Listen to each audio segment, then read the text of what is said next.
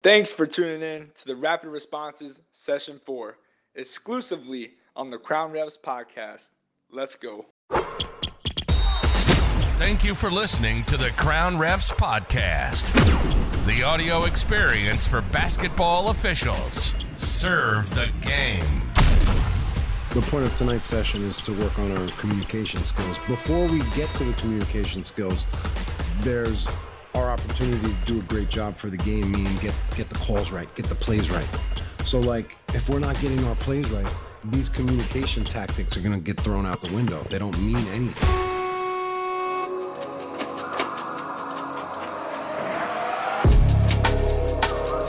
I was talking to Zach earlier today. We were Tyler Ford and JV DeRosa had a game last night together. So I was like, man, this is great. They're my favorite officials. Didn't have to watch, I watched their film separately a lot. But now they're on the same court together because they moved Tyler to crew chief this year. So That was cool. And they moved JB up one, too, to consistently, which they do in the middle, like referee. So that was pretty cool. Or you won. Did you pick up some things? A lot. I only watched the first half. Did you IPR him? No, I did text him though. Like right before he answered. Like I had texted him an hour or two before the game, and because I was talking about camp with him, and he answered like 10 minutes before tip off. I was like, "What are you doing?" Tyler looks. I feel like he looks sharper than he's ever had. I mean, I watched a lot of his film, and I've never seen him look this good. So I'm happy for him. And earlier today, like I was Zooming with Matt Rafferty, who's in the G League. I mean, like it went very well. Like Matt and I just connected out in May, and we've been working on some stuff and things. I mean, things are getting better, and like I've worked on changing some stuff up. I mean, like I now feel so much comfortable just having that hand in the right position, which you've worked with me on, Paul, and I've just been doing that. Been switching some things up, going very well. Thank you everyone for being here for session 4 of Rapid Responses, a Crown Refs mentor training session designed to help you improve your communication and game management skills by learning how to de-escalate, dissolve, and disarm a coach so that we can win and control the conversation and get back to refereeing the game. We've done some great work in our previous sessions, and like everything else, it's going to take practice and reps. So I encourage everyone who's been to a few rapid response sessions to continue to keep grinding with us each month. This is your first time here. Make it a point to come to more, at least check the recordings, which are all located in the mentor folder on Discord. It's a private channel or a separate channel where it has the mentor folders, has our Zoom links, and a bunch of other stuff. Tonight I have a guest coach coming on later in the session to throw a little curveball at our rapid response role play. I want to hear from some of the new members to hear how they communicate on the spot. But first, I want to go around the room and get everyone's biggest takeaways from last week's verbal judo session with Alex Bromley. It was a 3-hour call loaded with dense functional content. So I wanted to take the first few minutes to review your guys' biggest takeaways. So I'll open it up to you. Who'd like to go first? Feel free. This is next level, homie, just watch me. Stay fresh, you ain't gotta look sloppy. Keeps your uniforms tucked, this is what you need, huh? Don't delay, now it's time to get neat tucks. From the umpires, referees, and grooms to my ballers, keep the audience watching all your moves. Cause you don't wanna lose, now you looking so official. Gotta get your neat tucks, everybody gotta get them. Neat tucks, you already know what's up. Neat tucks, keeps uniforms tucked. NeatTux.com. Yeah, no, I thought it was a great session. And I know it went a long time, but it didn't feel that way. I was honestly surprised how much he was still going. Like, I think he could have gone a couple more hours. Yeah, I know. But I think key things I took away from some of the notes I took, I always use the word empathy, and I think I've always used it in the right context, but his explanation of it, M to C, and then path through the eyes of others, really helped me make sure I'm always putting it in the right context. Other things I took away were big thing was hide your ego. I found myself in that situation today, as a matter of fact. Tell us about it. It was more of a built-up frustration with the colleagues at work.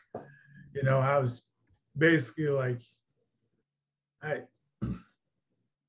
try to put it in a nutshell, but basically they were trying to tell me how to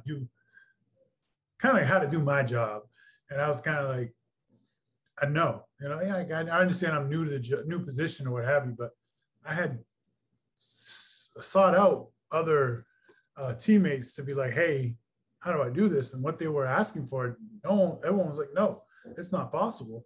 So like after 3 people, they were still insisting that it was possible. I'm just like, all right, you know, I just kind of one of those frustrating moments where I was just like, all right, yeah, you know, I'll look into it. But you know, I think I let them get the best of me. You know what I mean? I don't think I probably could have handled it better, went about it a better way, been kind of not opened up myself so much. You know, like I basically let them win in a sense. You know, that's how I felt.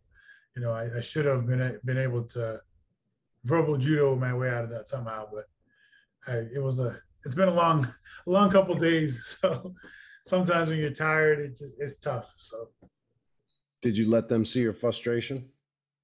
Oh, I think so. Absolutely. Yeah. That's what we talk about, that ego, right? We all have the ego. For a while, I was like, I don't have any ego. I'm like, no, it's impossible. We all actually have an ego. It's just the skill is, you know, hiding it and not bringing it out, because our natural tendency is to want to react. You know, when we react, that's what Alex said, you know, that's when we show our personal face, which is just your ego as well. And we want to stay locked into being professional all the time. Very difficult to do, especially whether you're at work, whether you're on the court, any kind of job, or in any situation, you know. So this is a skill set that we're trying to work on, and that's why we're here tonight. Anything, you know, any takeaways that you think you could apply, like right on the court for you, Pedro? I think the hide your ego, it's still so big, right? Yeah. I mean, there's that, we know we have the power, right? There's no questions about it. Like, you know, so it's always being able to be neutral and doing what's best to serve the game, and not try to insert yourself in your ego at that time, right? You know, let's do what's best for the game, and don't let these coaches take us out of that moment, right? No one should be able to take us out of our element. No one should be able to have the ability to affect our mood. Again, difficult to not allow to happen, but it makes sense on paper. You know? So the more we can kind of lean into that inner strength to always be our truest self and not let anybody take us out of our element, our game, we're always going to have the upper hand. We're going to be the bigger person. Donald, what were some of your takeaways from last week? Yeah, I loved it. You know, just to, before I tell you my takeaways, just to piggyback on what you're saying, I know in the book, it was saying something to the extent about, you know, going into a battle and knowing thyself before going into the battle, and you can come out victorious by knowing thyself first. And knowing what makes you tick. I think in the book he was saying something about you know, when he meets a person on the street, you know, as a police officer, and they always, you know, question his authority, and he just labeled people, you know, you can see it coming. Okay, I've been through this before. I know what's coming. You know, I know your tricks, and knowing how to arm yourself, because you're prepared.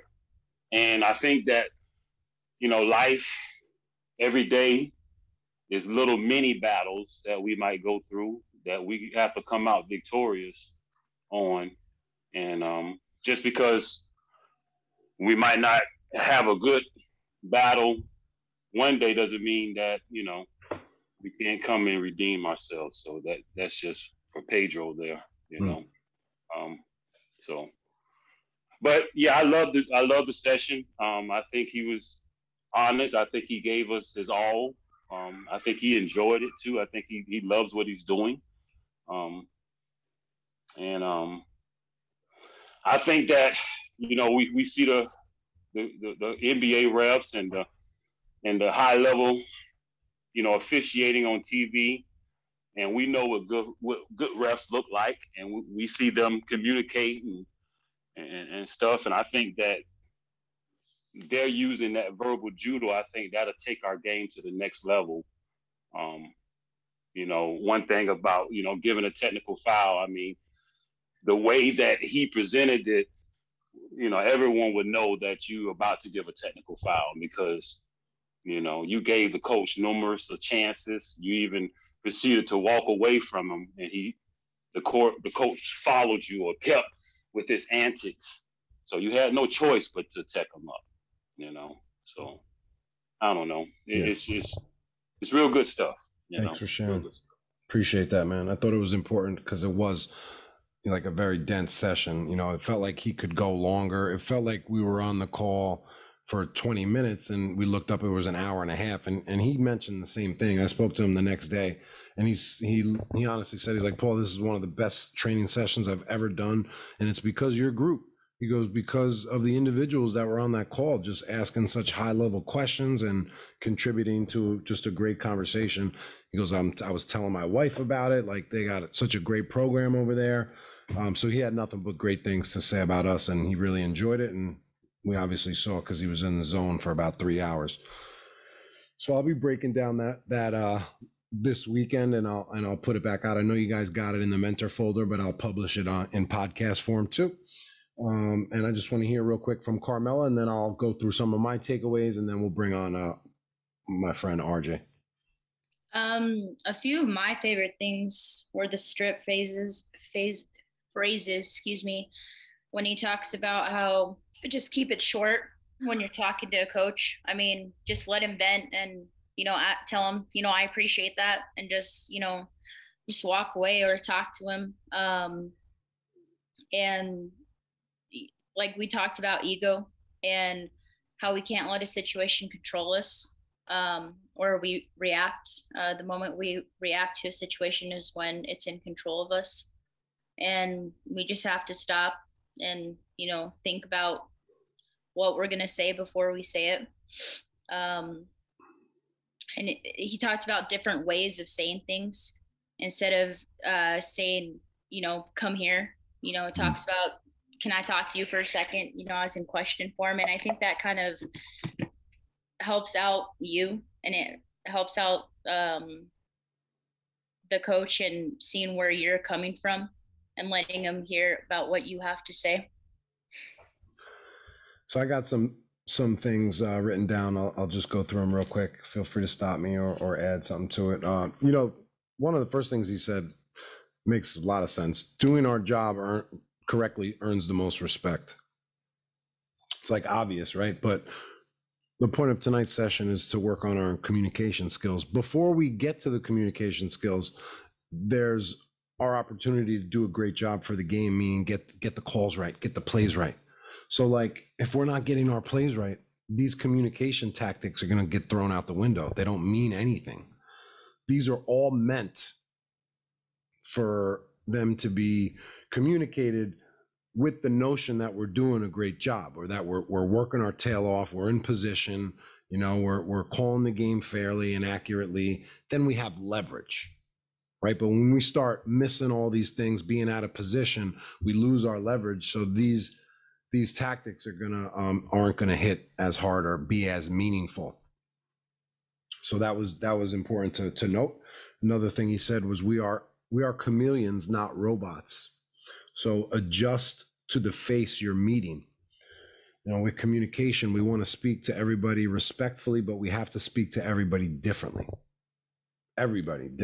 So, and that's what's going to come down to your talent as a communicator, as a tactical communicator, being able to read every person, being able to read every situation, being able to understand the history of the game, understand the history of previous interactions in that game, and that's all going to contribute to how you communicate in that moment. So being adaptable, being chameleons, I thought was really good, not being robotic. We can sound robotic when we start to get a little too booky, or when we start to speak too long. Like Will, remember we were trying to work on shortening your response because it began to sound too robotic when we start talking at length, too much in that short micro moment during the game.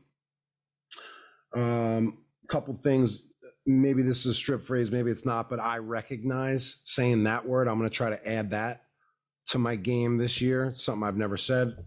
It's just a one word addition, but I think it could help my game. Coach, I recognize what you're saying, and then we can go off from there. But that's just a good, respectful way to acknowledge them and then begin the start of your message. Like Pedro said, to see pathy through the eyes of others, just always being conscious of being empathetic. It's a self-talk thing. We should remind ourselves to be empathetic and not let our ego take over, because we're not being empathetic in moments that we're showing our ego. Winning the race to the why. This is something I wanted to do this morning with my wife when she mentioned something to me, and like my response, I needed to give her, I need to be proactive with my response and give her the why, because guess what? I'm not going to give her enough information. Then she's going to ask me why. And I could have just answered that with a few simple steps. So when I'm speaking to a coach, I'm going to really keep that in mind, winning the race to the why, not leaving anything open.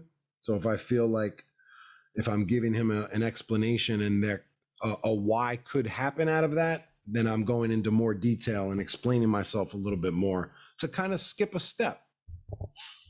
So winning the race to the why, reacting, obviously responding instead of reacting is a big theme. When we respond, we're controlling the moment. When we react, the moment controls us. These are things we should think about every game, even in the pregame. And I'm going to get into a lot more mindset actually in my pregames this year. Not too deep of a dive, but there needs to be a section on mindset and just like emotional intelligence, I think, with the crew, and making sure that we all stay on the same page, making sure that we're all poised and calm throughout the game.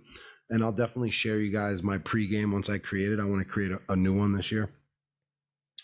So yeah, those are some of my main takeaways, and like everything else, you want to take what you like and make it your own. So Verbal Judo is an amazing platform for communication, but we still need to modify it and integrate it into exactly our discipline of officiating, because there are a few points even last week where I'm like, yeah, this is amazing, but it needs to be now modified for basketball language. Right. So let's make sure that we're making those adaptations with the Verbal Judo content. And that's kind of what I've done with Verbal Judo. I used that as a foundation, but then I built on top of it, and I built my own style on top of it, my version of Verbal Judo. That's what it was, through my lens. So I want you guys to make modifications in your own little way if you can. Does that make sense? Yeah, I feel like Donald's could be like a Verbal Judo like mentor in the group or something. Like, this guy really knows his Verbal Judo. I was impressed. He was almost like citing the book word for word. You could tell he's a big fan. I'm a huge fan. Like I said, it changed my life, man. Just how I communicate with people. I have teenagers in the house. I got grown folks I'm dealing with. I'm refereeing. No, man, I can completely relate. You know what I mean? It's yeah, man. One of those things when you really listen to it, like this is it's almost a way of life, especially with every encounter you have. And depending, I'm sure with you teenagers, we deal with coaches who are another beast of a teenager, but you're dealing with teenagers. That's a whole nother level of Verbal Judo, I feel like.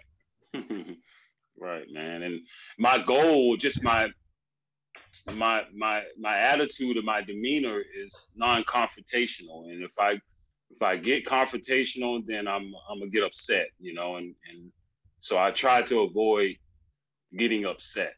So that book really helped me learn how to communicate, how to save my face and the face I'm talking to, the person I'm talking to. And it's just,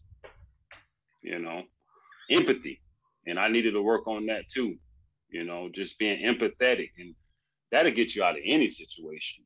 Feeling sorry for the other person, seeing through the eyes of another in that exact situation, Donald, you just mentioned something, and I hear a lot of people say it. You were like, if this happens, then I'm going to be upset, right? Why do we always sign up and put a pre-order for unhappiness sometimes? Like, if this happens, I'm going to be pissed.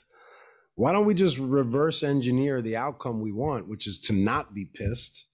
And let's just stop saying things like, if this happens, I'm going to be frustrated. You hear it all the time. I know you guys have all heard different versions of it. You've heard it from others. You've said it yourselves.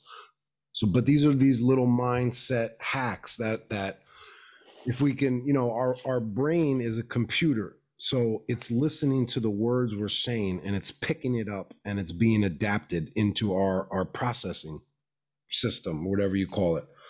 So just if we could just keep in check some of the things we say, be conscious of it, and positive perspective all the time. You know what I'm saying though, Donald? Like we put in a pre-order for unhappiness. I feel like we do. I think that, but at the same time, it's being self-aware, right? Being self-aware of what Yes, what pisses you off, right. What makes you tick. Yeah, that's half the battle. Yeah. You can see people coming. You're like, man, I already saw that. I know where this is going, so I'm going to prepare myself accordingly. And that goes with dealing with coaches, dealing with players, and and dealing with home life, dealing with work. Every facet. I don't mean to interrupt, but Donald, Bill got me some games next week. I got 4 games lined up, so I'm excited. Get out here and start breaking my ways into Georgia. Awesome. It's a men's league. It's probably like C-level ball. But they okay. They're gonna give you a chance to work on your verbal judo. They're gonna give you a chance to do that. Oh yeah, sure. I'm looking forward to it, man. I'm looking forward to it. You guys about to work together? No, I don't think so. But we got the same time. I put a request in with Ben. Pedro is I seen him work very briefly, maybe a half a quarter at the when you came down at that camp. Yeah, you look solid. I would love to work with you and steal some of your ways. I don't mind. Yeah, I look forward to it, man. I'm sure we can both pick up something from one another. You give me some verbal judo stuff, green whistles during timeouts. I'm excited. We'll work with it. Guys, I want to welcome in a good friend of mine. Haven't seen him and it's been too long, but I want to welcome RJ, who's from New York City. He's been coaching some of the top talent in the city, like Donovan Mitchell, Eric Pascal on his world famous city basketball team. But how you doing, bro? Thanks for coming on. I'm doing well. Thank you for having me. How are you all doing? Hey, RJ. What's up? Thank you so much for coming to support. Thank you guys for having me. Before we get into this, I got to hear the story of how Joey Crawford ejected you and he wasn't even reffing. How did this happen? Geez, this is like 10 years old actually. And this is like when I first started coaching hoops. My high school team got invited to a camp out in Villanova. And it just so happened that the NBA officials were hosting a camp to be evaluated, an evaluation camp. So people were flying in from all over the country to officiate games in front of, NBA officials. And Joey Crawford happened to be at the game that I was coaching. And we're playing against Lower Merion High School. And Lower Merion High School is running this flex offense against us and getting easy bucket after bucket, but they're setting illegal screens. And I'm not happy on the sideline. And so I forget what I said to the guy, but I get my first technical, and then I get my second technical, and he ejects me from the game. But I refuse to leave. Come on, coach. I think I might have called the guy a rookie. I don't know. I think it was really immature to me. I've come a long way from that point. But so I get ejected from this game, and here comes Joey Crawford storming across the court and saying, I can't remember what he's saying. He's coming across this court, and he's telling me to get out of here, like just kicking me out the gym. And I'm still not leaving. I think I was there for like 30 more seconds. And then I'm like face to face with Joey Crawford. And he, I think I made some like Tim Duncan comment towards him. I can't remember what. I said some Tim Duncan comment about him tossing him or something like that. I can't remember what it was exactly. So he kicks me out. I end up actually leaving because the game must go on. I think I might have fired up my team a little bit at this point. So I leave and I think I leave and I end up like, we were like playing on court 1 at Villanova, and I end up like watching the rest of the game from like court 3. But it was definitely a funny moment for me, just to have that interaction with him, and just I fired up Joey Crawford. I mean, that's really not too many people can do that, but it was fun. I'm sure he remembers me if you ask him about the Villanova incident. I might just text him and send him a screenshot of your face and say, you remember ejecting this guy 10 years ago? He probably will. He might recognize me. That's great. Well, you've matured a lot since then, right? When was the last technical foul you got? Oh, it was before the pandemic, that's for sure. Nice. You know what? My last high school season, I didn't get any technicals, and I think the year before that, I got a bench technical. I've been on my best behavior. I love to hear it. I've come a long way. Evolving is what I like to call it. RJ, I need to ask you: Are you a 365 coach? Like, do you just coach all year long? Like, I found that most of the coaches I run into, well, at least back in Massachusetts, it's like I couldn't get away from them. I would see them during high school season. I walk onto an AAU court and they're there. I'm just like, good God, do you not ever not coach? So I need to know what kind of personality I'm dealing with here. So yeah, I'm actually around the game all year round. There's really no escaping it, to be quite honest. I'm constantly thinking of it. I'm either coaching it, watching it, reading about it. I do try to give myself a little window, and I've been failing, to be quite honest with you. August is really like the dead time of the year, and I still find myself like offering workouts in the morning and just watching games. You know, in New York City in particular, like there's really basketball is constantly happening. Like even with the pandemic, actually the pandemic definitely slowed us down once those hoops came down, but. Once they came back up, you know, people were playing. But yeah, definitely around the game constantly. RJ's had a long history with the Crown brand. He went to Adelphi University, played basketball there with my brother. He was roommates with my brother. That's how we connected over a decade ago and grew close and stayed in contact since then. So RJ, tonight's session we're doing is called Rapid Responses. This is the 4th session we've done, and basically what we're doing here is we're trying to improve as communicators, because we figure that there's only 10 to 15 different things that coaches say to us, but they say it 1,000 different ways. So it would be in our best interest to have a bunch of responses for these particular comments, or when we hear something similar, we kind of know where to take the conversation, because communicating with coaches is probably the most difficult skill set. You know, I read everybody's mentor profile, and that's the first thing everybody says: communication with coaches, being able to manage. So just wanted to hear your take on that, and then we'll get into some of the things that you say to the refs. Yeah, I've been around thousands of games. I mean, you know, from playing to coaching, etc. And I think that the best officials that I've, seen are the ones who are like confident with their calls, loud, but it's like they're firm but warm at the same time. Because, you know, you're dealing, I mean, even at the collegiate level to some degree, but I think more so at the high school level and younger than that. It's really, we're out here developing the youth.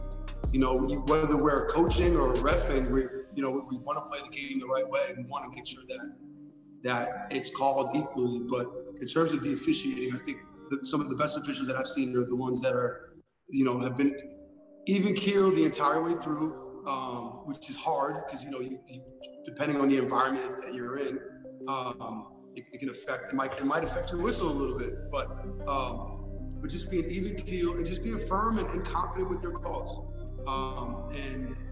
And I've also appreciated those officials that have checked in, that are like, you know, that are checking in with the coaching staff as well. I think some officials check in at halftime before the tip off, which I think is pretty cool.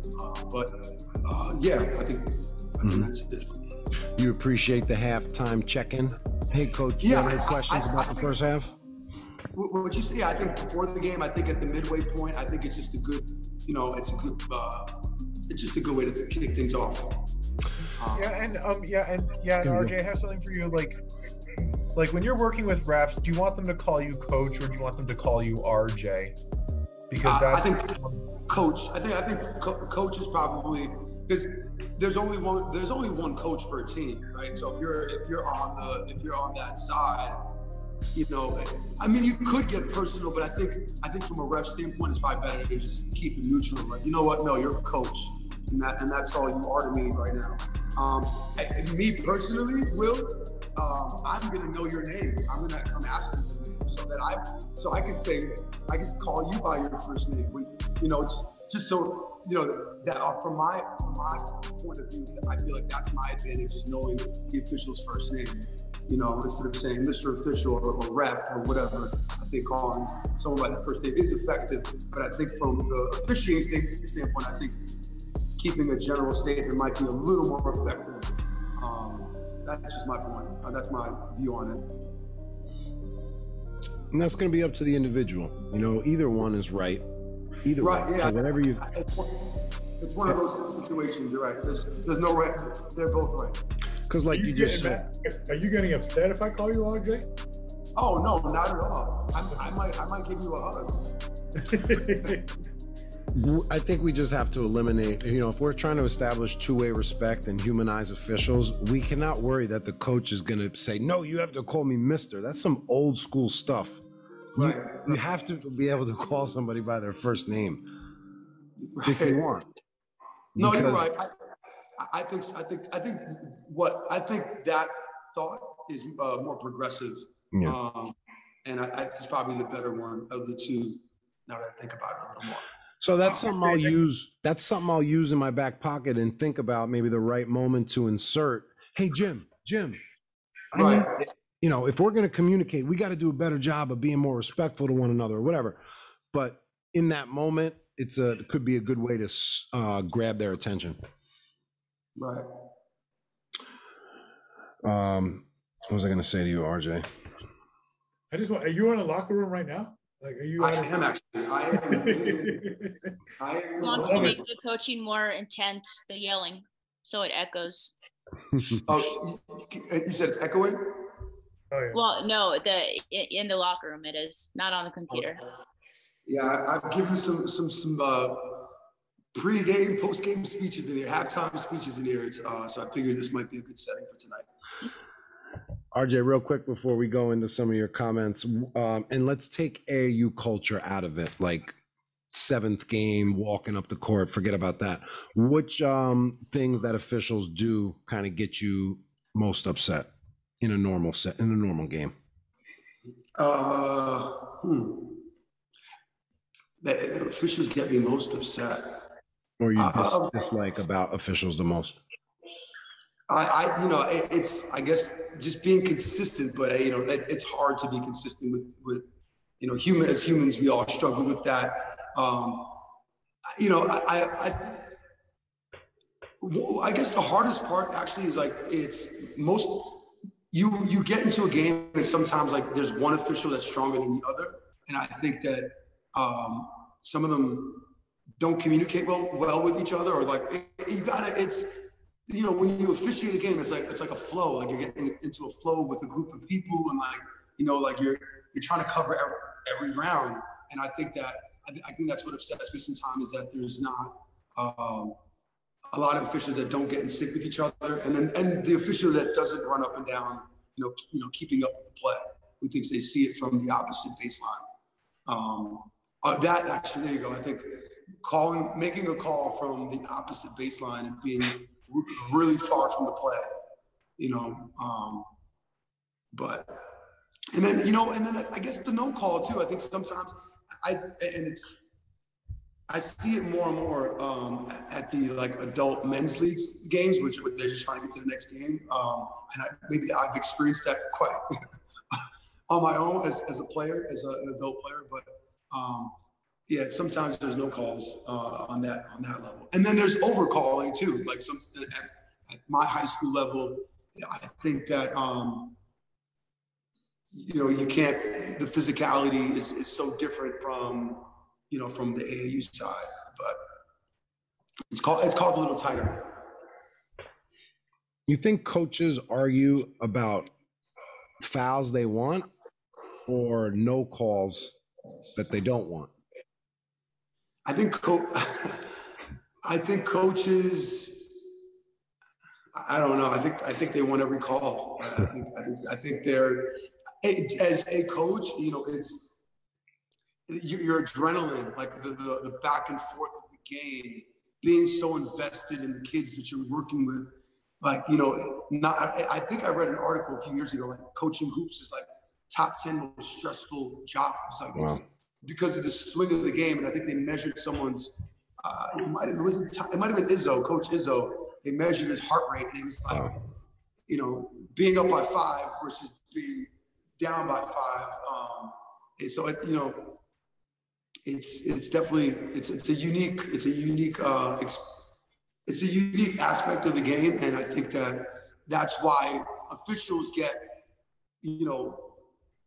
at sometimes just get some coaches that say some stuff that they shouldn't, and these coaches are not bad people, but they're so invested, and again, they with that adrenaline pumping and the swing of the game, they may say something that they shouldn't.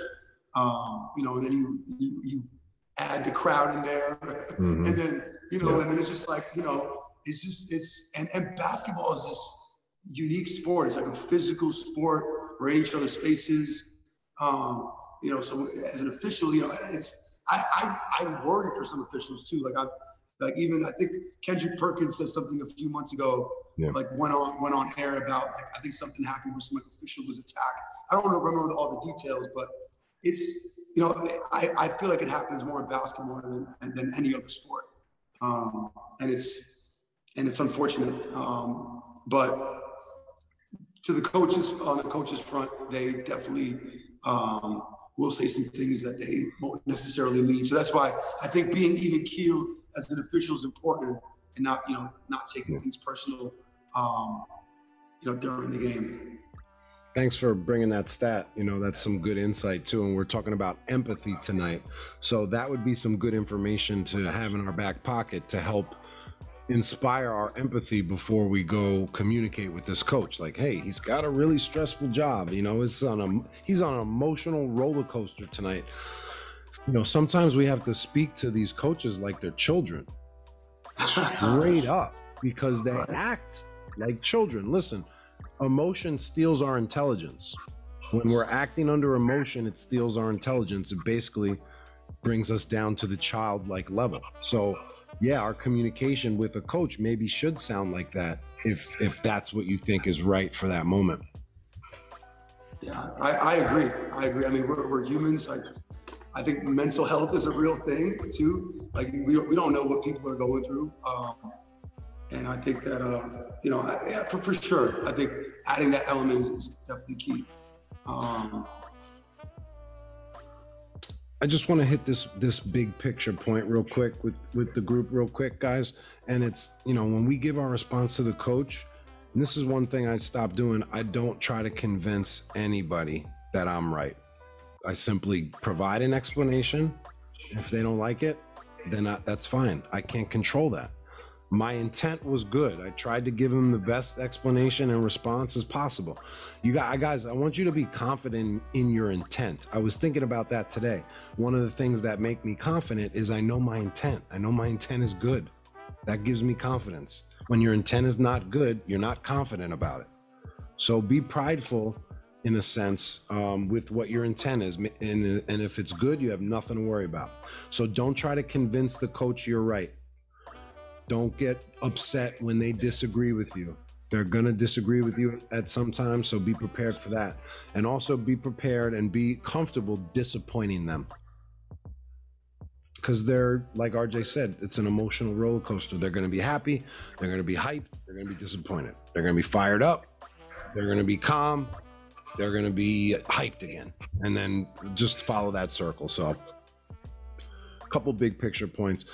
Kenny, I want to start with you. All right, RJ, normally what we do is just say like one or two lines like, yo, Kenny, how are you calling that from all the way over there? When your partner's right there, or the foul count was 7-2. I don't want you to take, the exact ones we use.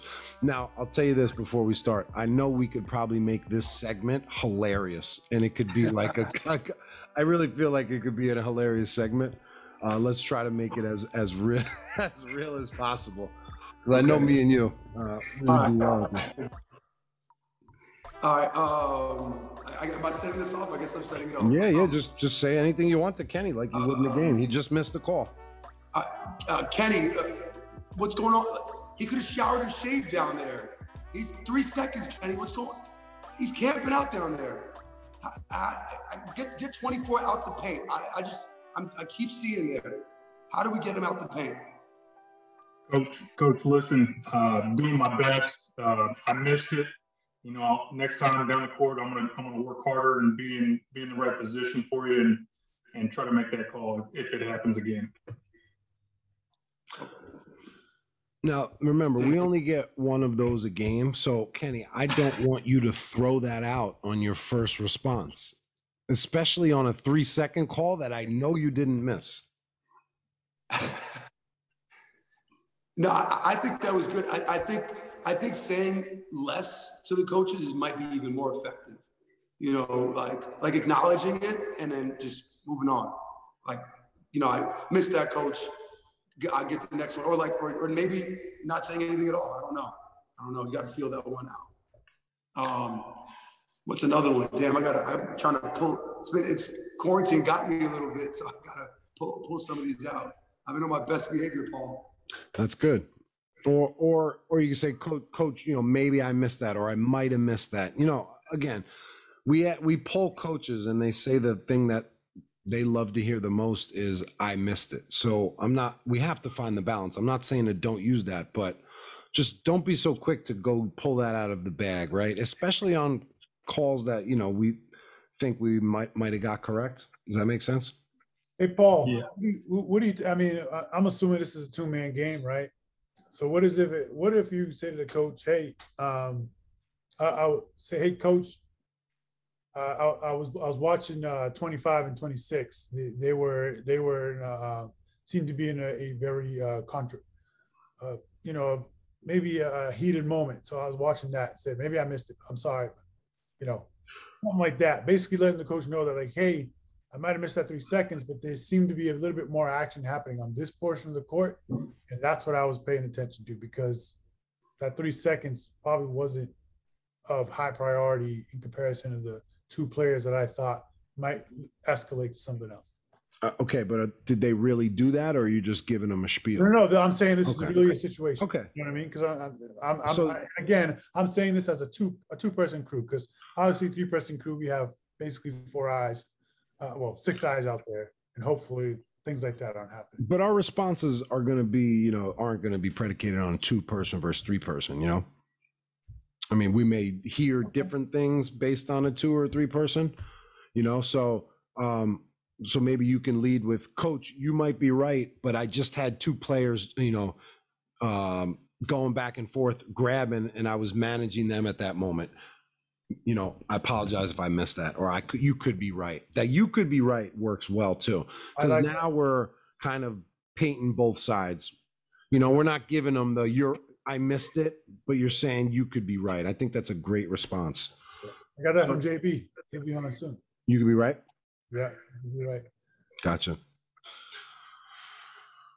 All right, RJ, your team's coming down on a fast break, two on one fast break. Your best player misses a layup, looks like he gets hit, no call. Ref's running back up. Will's running back up the court. What are you going to say? Will, you got to be kidding me, Will. He was all over him, Will. It's not hockey. Get his hands off this guy. RJ, I did not see any illegal contact on that play. Then is there must be a breeze inside the gym, because the guy must have just landed on his ass on his own. Minus the ass part. RJ, he fell on his own power there. I don't know. I may have to ask them to close that door. There's a breeze coming in. And Will, sorry, I'm having some fun now. No, that was good. And Will, you could finish that third sequence off with "You might be right." Mm-hmm. Because you hear the way he's going. He's not being disrespectful. He's kind of being comical about it, but he's still arguing. So I think what you said was good. Coach, I didn't see any illegal contact on the play. And remember, we can always ask a question. What did you see again? Or what illegal contact did you see? Because now you're asking him a very specific question. RJ, how are you going to answer that question? RJ, what illegal contact did you see? I saw my player get bumped and land on the floor, and there was, he went right to the basket, and now he's on the floor, and now they just hit a three on the other end because there was a no call. It was a 5-point swing. I hear you about the momentum. Go ahead, Will. Yep, thank you all. Yep, and I've gotten just so much better. Just getting the responses shorter and not taking too long for an explanation.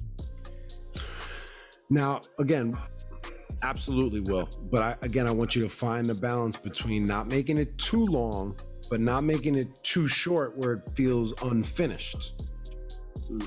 If we only give them sometimes one line, it might seem like we left something out. For instance, I would have loved if you would have asked RJ a question right after. I didn't see any illegal contact. What did you see? Because it's bang, bang. It's like you're upping the ante as far as how we're responding there. Because then you're putting him in a box. Now RJ has to answer our question. Instead of he just said 7 things to us and 4 different questions, we were in his framework. We answered, and then we switched it back to our framework. That's where we want it. And this way we can close the door from there. What do you got, a question, Will? Okay. All right, why don't we go with Donald?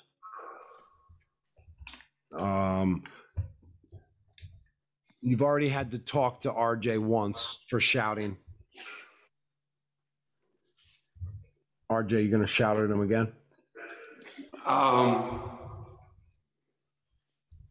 He just missed the travel call, and I think I have something to say to him. So, wait, what was the scenario you just said? It really doesn't matter. Any scenario. Any all line. right, so just any line. Any line. So, Donald, that was a travel. He took 3 steps. There's 2 steps in basketball. That was a clear travel. He took an extra step with that Euro step. 3 steps. You can only take 2 steps. The third time. Coach, I understand what you're saying. I did not see him travel on that. I didn't see him travel, but I can take a better look at it next time. All right. Well, Donald, like where I'm from, you need a Metro card to travel like that. You can't be doing it. Coach, I'm done with it. Coach, I'm done with it. Okay. I did not see him travel, but I'll look at it next time. Thank you, Coach. Okay. All right. That was very professional. How'd you feel, RJ? He handled you pretty well. Yeah, yeah. He let me speak and pretty much told me what I wanted to hear. But because what RJ did there was he gave his explanation, but then he repeated himself 3 times, and that's where Donald needs to come in and coach, like, we hear you, we got you, and then deliver your message, which you did, Donald. So that was really, I'm already hearing a difference in your tone already, Donald, after a session or 2 from this. Yeah, thank you. I have a question for RJ, if I could. You had mentioned something about less experienced refs. Do you as a coach on a 3-man game look for the less experienced refs? I can spot the less experienced ref immediately, like, and I just been around so many basketball games, and I've probably been around more 2 ref games, 2 officials per game than 3. But you kind of migrate a little bit to the better official because they're more effective with their whistle. They're blowing it. So then you tend to speak to that person just a little more because you understand that their partner is slowing them down, or they're kind of like, it's like a 75-25 thing instead of it being 50-50 thing. But I think the biggest thing really is just, no matter what you say, just be confident and be firm. And because I know as a coach, I respect that. And I'm like, okay, hey, listen, he called a travel. That's what he saw. He's like, but if you go to the table and you're like, like soft with your language, I'm standing right there. And I'm listening. I'm like, wait, what? What did they just call? So that's just my take on it. Can I follow up on that? Sorry. Go ahead, Pedro. Go ahead. When you have a situation like that where maybe first thing down the court, you think it's a foul, you say, hey, perhaps that's a foul. He comes back and says, no, coach, he didn't make any illegal contact, or he hit his hand after the shot went up, so that's not a foul. They give a decent explanation. Are you more likely to A, respect that, or B, challenge him again? I think I would definitely say something initially. Now I would say something every time, actually. Yeah. No, I think I would say something until I was acknowledged. Like, you know what I mean? Like, hey, did you see that? Or like, I mean, in my scenario, I do acknowledge you, right? I do acknowledge you, and I explain to you what I saw. You thought it was a foul, but I'm saying, hey, he released a shot. He came down after and hit his hand. That's not a foul.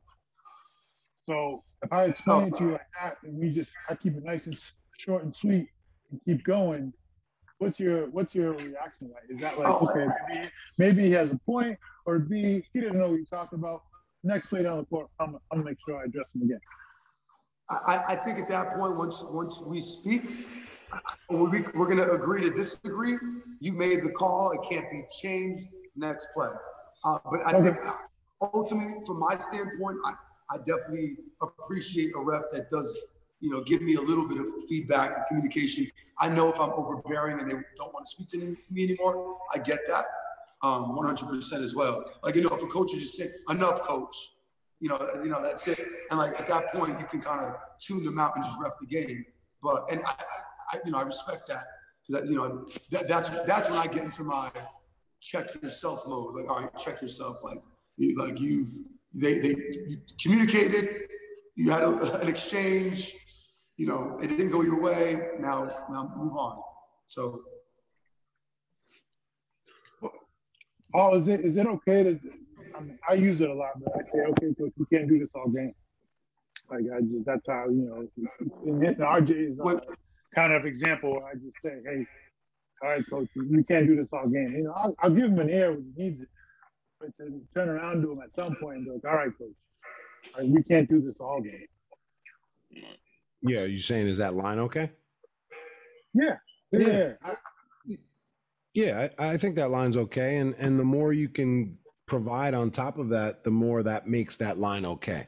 Like, coach, we're not going to do this all game. I'm being extremely professional with you. I'm answering your questions. I'm approachable, and you're shouting out, you're refereeing from the court. Is that fair? So like the more ammo you can add to that is only going to amplify that message. If you have time, if that moment, if you can fit it in that moment. Mm-hmm. All right, Carmelo. Carmelo's up. RJ, be nice. No, I'm just kidding. Be nice. Equality, coach. I'm sorry. I got it. We're humans out here. Plus, ever since you started telling all the referees that you know Crown refs, you haven't got a technical since. Did you notice the correlation between that? That is very true. I've actually pretty much in every game that I coach, I asked the officials before if they've heard of Crown refs, and a lot of the majority have heard of Crown refs, and I don't know if I get any calls because of it, but it definitely not. It is cool. It's cool to make that connection. Yeah. No. The way this thing works is you definitely won't get calls just because you know Crown refs. When I ref my brother, I don't give him nothing. You got to give me. I want all the 50-50 calls. Oh, you got a couple lines for Carmelo? Yeah. Let's see. I guess we'll do another foul scenario.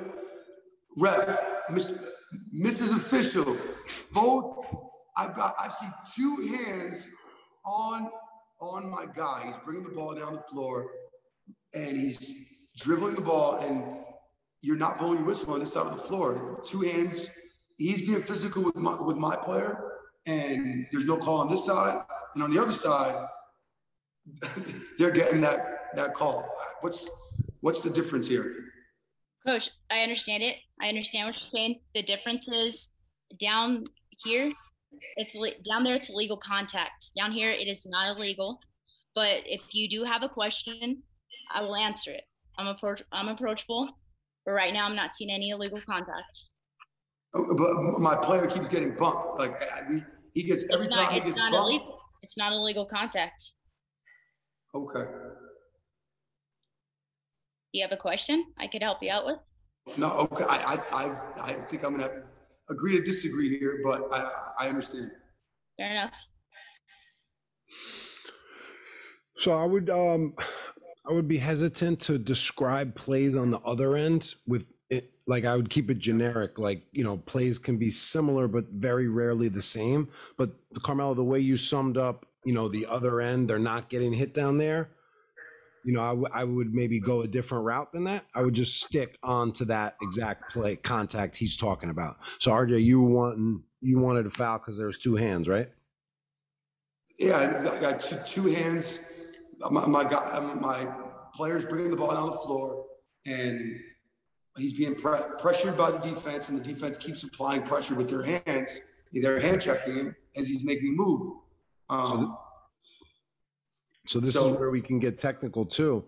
Coach, I saw what you saw. Now, the defender did put one hand on. I just want to remind you the hand checking rule. You're allowed to put a hand on one time if you take it right off. So on that last play, I had the defender touching one time and then took the hand right off. That's legal. So Carmelo, that's where we can go deeper inside of the rule too. And just talk about. If he's saying two hands, which, is legal contact. Then address that. Say, Coach, I had one hand and then one hand off. And I, in my opinion, I didn't see two hands on it. Coach, if he put two hands like you said he did, then yes, that would be illegal contact. I saw him put one hand on and take it right off. Okay. Yeah. Again, remember going specific. When they go general, we got to go specific there. So just attack that exact play he talked about it. And remember, don't try to ref 3 different possessions at a time and try to recall the play he's talking about, because half the time we don't even know what he's comparing it to. I don't know. I have bad recall like that. Like I don't deeply remember, 7 plays ago. I don't know how you guys are with that, but so that's why I'm not going to explain 7 plays ago. Coaches try to confuse you with that, right, Coach? 100%. That's a confusion. I try to stay current with it, but and you got to move on. Some coaches can't move on, but yeah, I think the most successful people in basketball and probably just in sports are those that just focus on the next play. Pretty much like what you can control. You can't, I made a bad call. Like, all right, well, just try to control every other call from this point on, and the same thing with playing, coaching is just worrying about what you can control, which is that next play. Next play mentality. Yes, sir. Love it. What gets you to move on quickly, RJ? I'm not, I don't know. I think it's just my human nature. I'm not really a big person. I don't dwell on things. We're just not here on earth for very long. Good perspective, RJ. Keep going. Yeah, no. So I'm just like, I can only dwell on something for so long. And at some point, and I don't know if I could curse on here, but sure. I have this button in my head. I have a fuck it button. And at some point I just hit it. I'm just like, all right, fuck it. Next play. Whatever it is. It's like we gotta, at some point, we gotta just keep moving on. But can't get all philosophical on you. I have a similar button. I have a similar button, and this prevents me from complaining. The button is called the shut the fuck up button. Ooh, well, good. And anytime I'm about to complain, there's chemicals in my brain that get released into my bloodstream that say, shut the fuck up and stop complaining. Back to your point, we're only here on earth not as long as we want to be. So stop complaining. Right. Love it.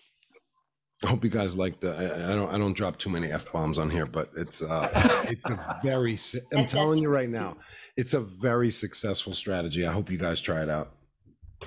So Coach, I got a question for you. You talk about you have a button that you can go to anytime that just makes you move on to the next play.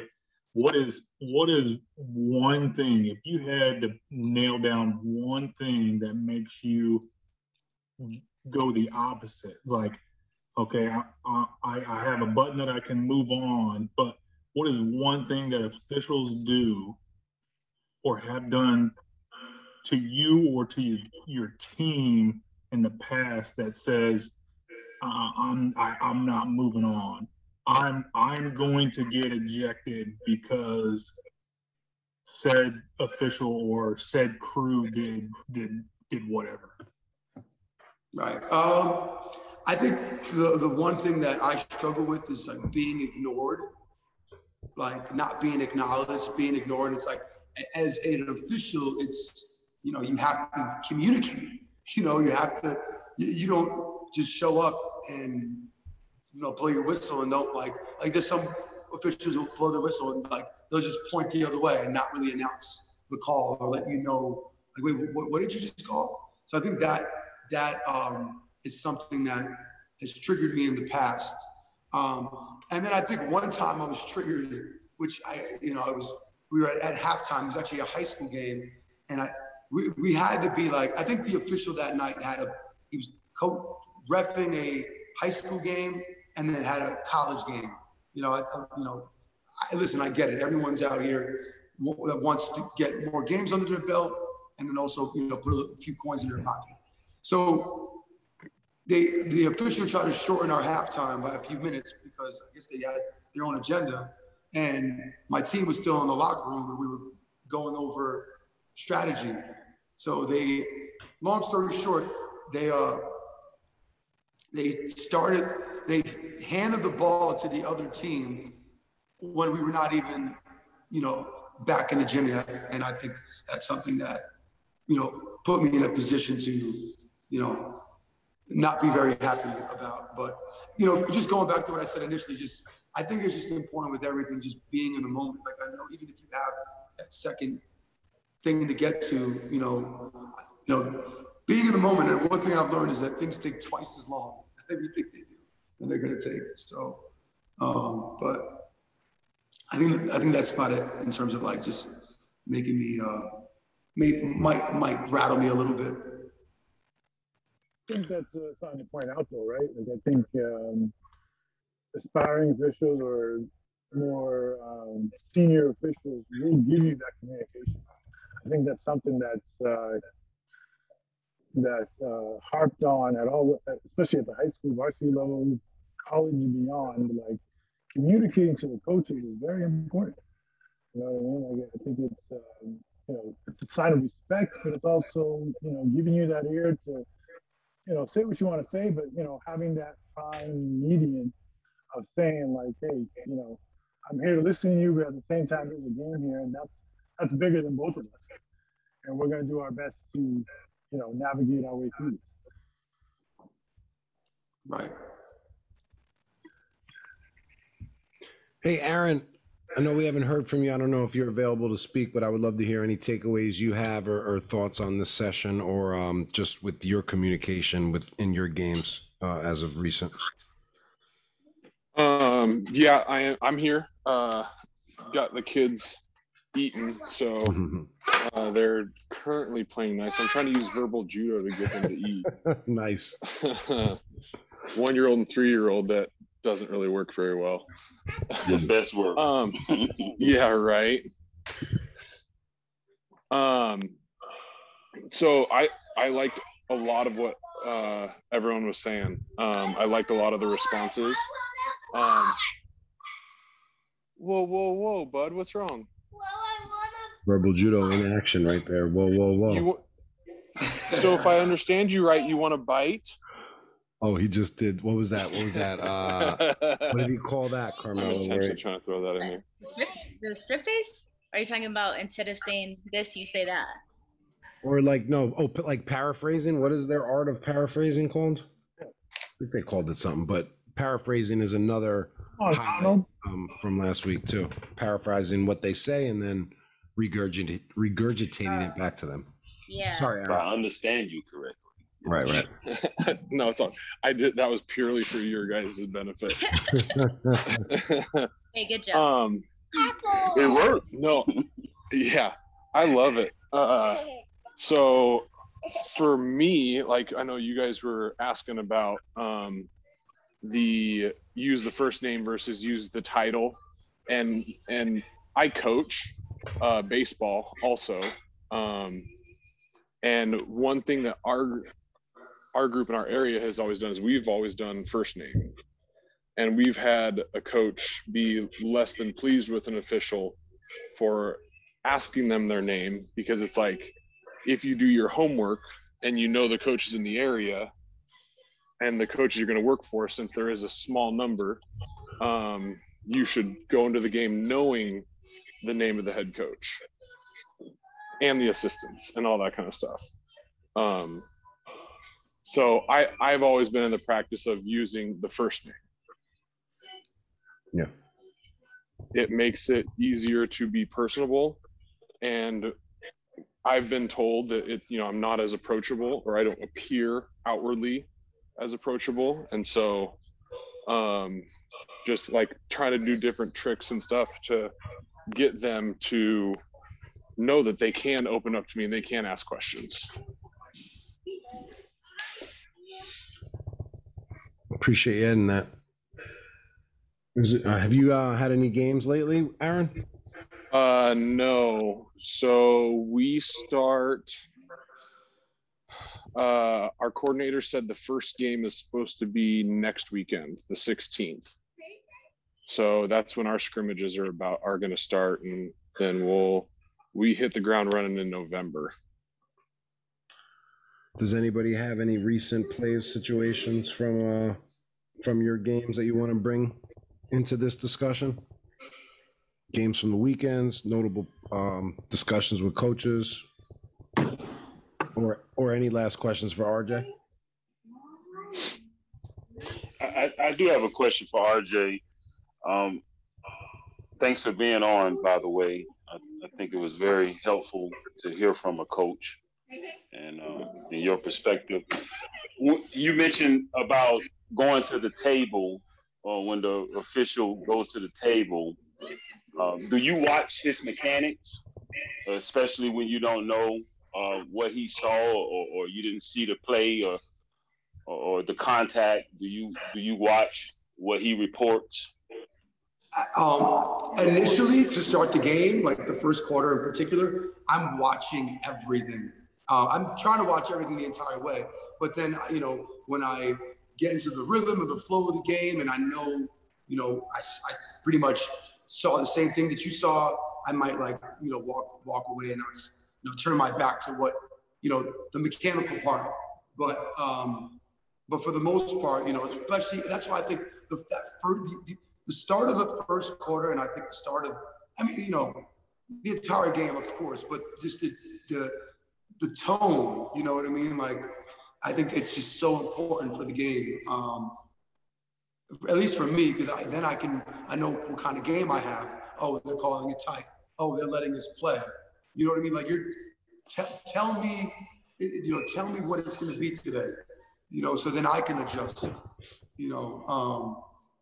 So, and I think everyone has their own style, Yeah, RJ, I guess a question is, I have a question. I don't know how to get to this, but do you know the mechanics? Like, do you know if I'm going to the table, I'm reporting a push, if I'm reporting a hit, is that what you're looking for? Like, I guess. Yeah, for sure. I know the mechanics, and I'm also looking to seeing how strong you are with your call. That part. With just from the vocal part, the communicating it, and then also the signals. I think all of those have to come together, in order to because you're at that point, you're making your call, and you're making a statement. Like, it's being recorded. Like, this is what you saw. You're selling it. So, that's one of your ways to decipher who's the strongest official, right? Or one of your ways, anyway. Right. I mean, being a strong official could be not making a call. Like, oh, you know what? That was a good no call. They're letting us play. And you can't. It's like, that's why basketball is so unique, because the best players do not premeditate. They play, right? The best refs, they're not premeditating a call. They're just reacting, and they're letting it develop. So I think that's, the most successful players, obviously everyone has a scheme, strategy and concepts, but for the most part, they play. It's just, reacting. Yeah. And and RJ, and one question that I had for you, so as a coach, how are you be able to be inclusive to officials of different disabilities or ability statuses? Because I'm someone that's an official that's on the autism spectrum, which I enjoy doing it a lot. It's just helped me grow so much as a person. Right.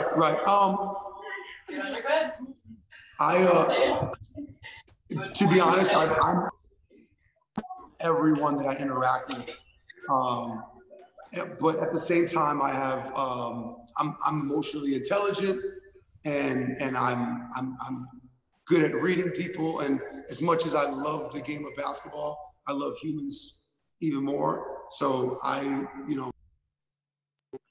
have a good way of balancing how I conduct myself on the court and in life.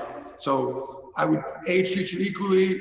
I would definitely, get on you if you are making the appropriate call, but it would be, from the same place that it would be with everyone else, which is a firm but warm approach, which is what I've always done. And that's right on par with what we preach, firm and fair. I mean, we're saying the same thing. You need someone that's strong and authoritative, but communicated in a warm, understandable, fair way. So that's the balance we're trying to achieve. I know you mentioned about having strong table mechanics. Having strong table mechanics could be the difference between having to go diffuse a coach or not. So if I call something questionable, I come to the table and I present weak signals. RJ, you might get on me in that case, versus if I come and I present strong signals, that 1 second in your head may be like, all right, I'm going to leave him alone because I believe him, right? Right, because you have to sell your call theoretically, right? You have to call it. You saw it.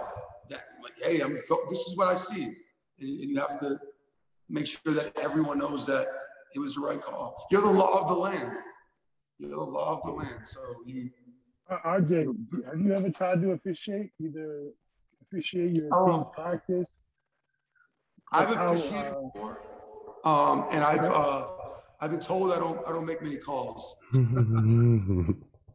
I let a lot happen, and to be honest, with the way we practice, this might hurt me in the future, maybe not, but we don't make any calls in practice. We play, like it's a very physical practice, just to give us a little edge, I think. But yeah, I've ref before, and I didn't make many calls. So I don't think I'm a very good ref. Well, I guess my question is because you mentioned it earlier, and I struggled with this when I was first coming up, is the anticipation, right? Guys going to the basket, like, all right, foul's coming. Did you ever feel that? I mean, it sounds like you wouldn't have called it anyway, but I guess my question is can you, I guess, empathize with an official who, makes a call maybe pre-foul before it actually happens? You got that player going up for a basket, the guy's winding up, and clearly there's going to be some kind of contact, whether it's with the ball or the player, but just short of that contact, he blows his whistle. What's your thoughts on that? Do you empathize, or do you say, you got the play? I don't know if I could. I don't know, because that's a big indicator that that official might not be ready. Just because, like, a premeditated call, it makes me concerned about what that official is thinking. And then I guess it depends on the level too. Like, like if it was like a lower, like a high school game, I wouldn't be very happy. It's like, I don't know. It's like you're about to jaywalk and get a ticket, but you decide not to jaywalk at the last second, but you get the ticket because it looked like you were about to jaywalk. I don't know if that's a good metaphor, but that's the only one I can think of right now. No, I appreciate it. I was just trying to see how much empathy you do have. So I was just trying to. Oh no, I'm empathetic, but I think I'm just saying, if you've officiated before, it's tough. You know what I mean? Like to have that patience, as many of us officials know, like to kind of hold that air in your belly, then let the play happen and develop and finish, to then make your judgment. And sometimes, again, I admit to it, when I first started, I was big on like, oh, it's gonna happen right here, boom. Sometimes I was wrong. So it's one of those 50-50 plays where, yeah, there's action going to happen, but it might not be a foul. Right. No. And it is a 50-50 play. It's like one of the, in my opinion, the toughest call in basketball is the charge call, because it's and you're going to miss some calls. You're going to make some calls. Like it's a part of the game, and I think that's going to happen. But I think being firm and blowing your whistle nice and loud and reporting your calls, I think that just goes a very long way. At least for me. I'm still on the floor. For a second. I'm sorry. Last one. RJ, do you coach your players to take offensive fouls a lot? Oh, say that again. Take the charge. Do you coach your players to take the charge? Do I coach them play? Oh yeah, absolutely. Okay. Yeah, that's because I know coaches that will get upset with me when I don't call it. And they're like, well, we work on that all the time. I want my players to take it. And I'm like, well, your players aren't legal. So it's one of those conversations where I always find it interesting when coaches are like, they're preaching it, right? They want it. They want their players to take it, because, and the style of game of today has plenty of opportunity for it, right? There's a lot of players going to the basket. So, there's obviously those guys who like to shoot the three, but I think there's a lot of opportunities to take that charge. So I'm always interested to hear, what coaches are preaching. Hey, take that charge. Yeah, for sure. I think the charge is actually a lost art. I don't think coaches are actually talking about that as much. But yeah, it's only like hard-nosed teams really take charges. I think for the most part, most people shoot threes. The game's evolving. It's just different now. For sure, charges are important for sure.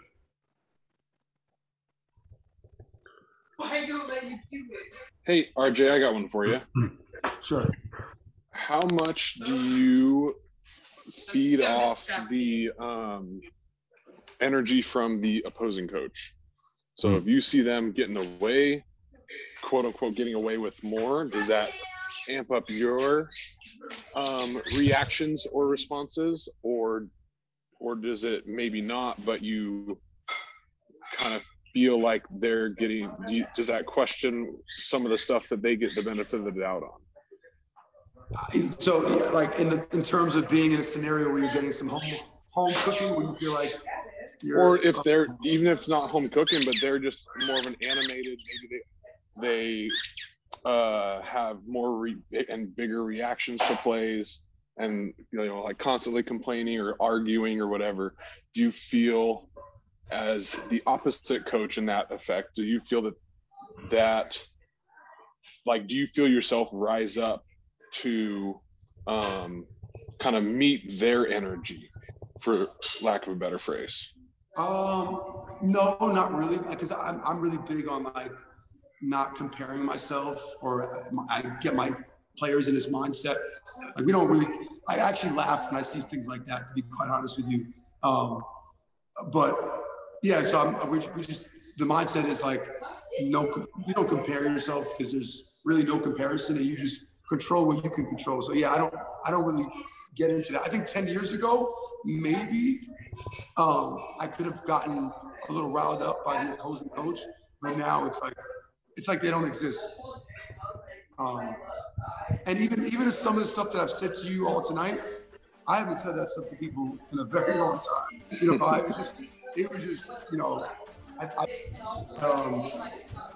pretty natural to me. I'm just focused on my players, to be quite honest with you. And I encourage my captain, to communicate with the ref if need be.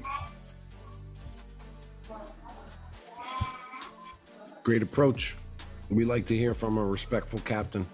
The captain that just comes up and is outspoken, but very respectful and asking in question form, not questioning us. So that's something as officials we should always gravitate towards, giving them information, because they're people that help us. And, we need captains sometimes to control the players on their team.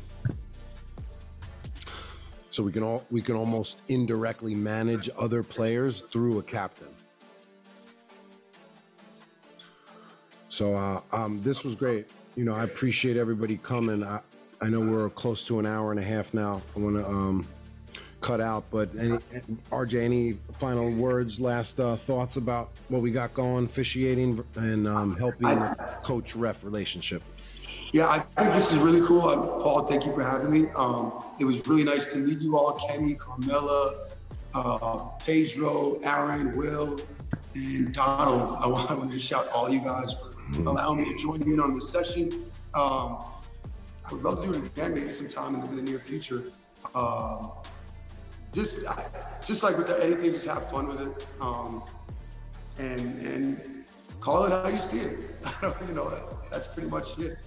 And just be confident and even keel. I think that's one thing that I'm doing my best as a human, to be even keeled.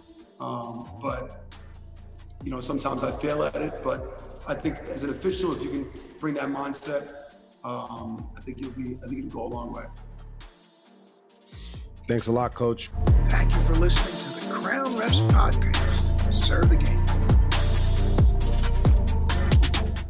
Thank you so much for listening to this episode. You know, if Crown Refs has brought you any value in the past, I would really appreciate if you would consider joining us in our new private community for basketball officials on the Patreon and Discord apps. We have 3 different tiers of access and content available. We have Crown Refs Pro, Crown Refs Plus, and Crown Refs Mentor. This is next level stuff if you've been a fan of the content or the podcast for the past few years, or you've been a day one supporter.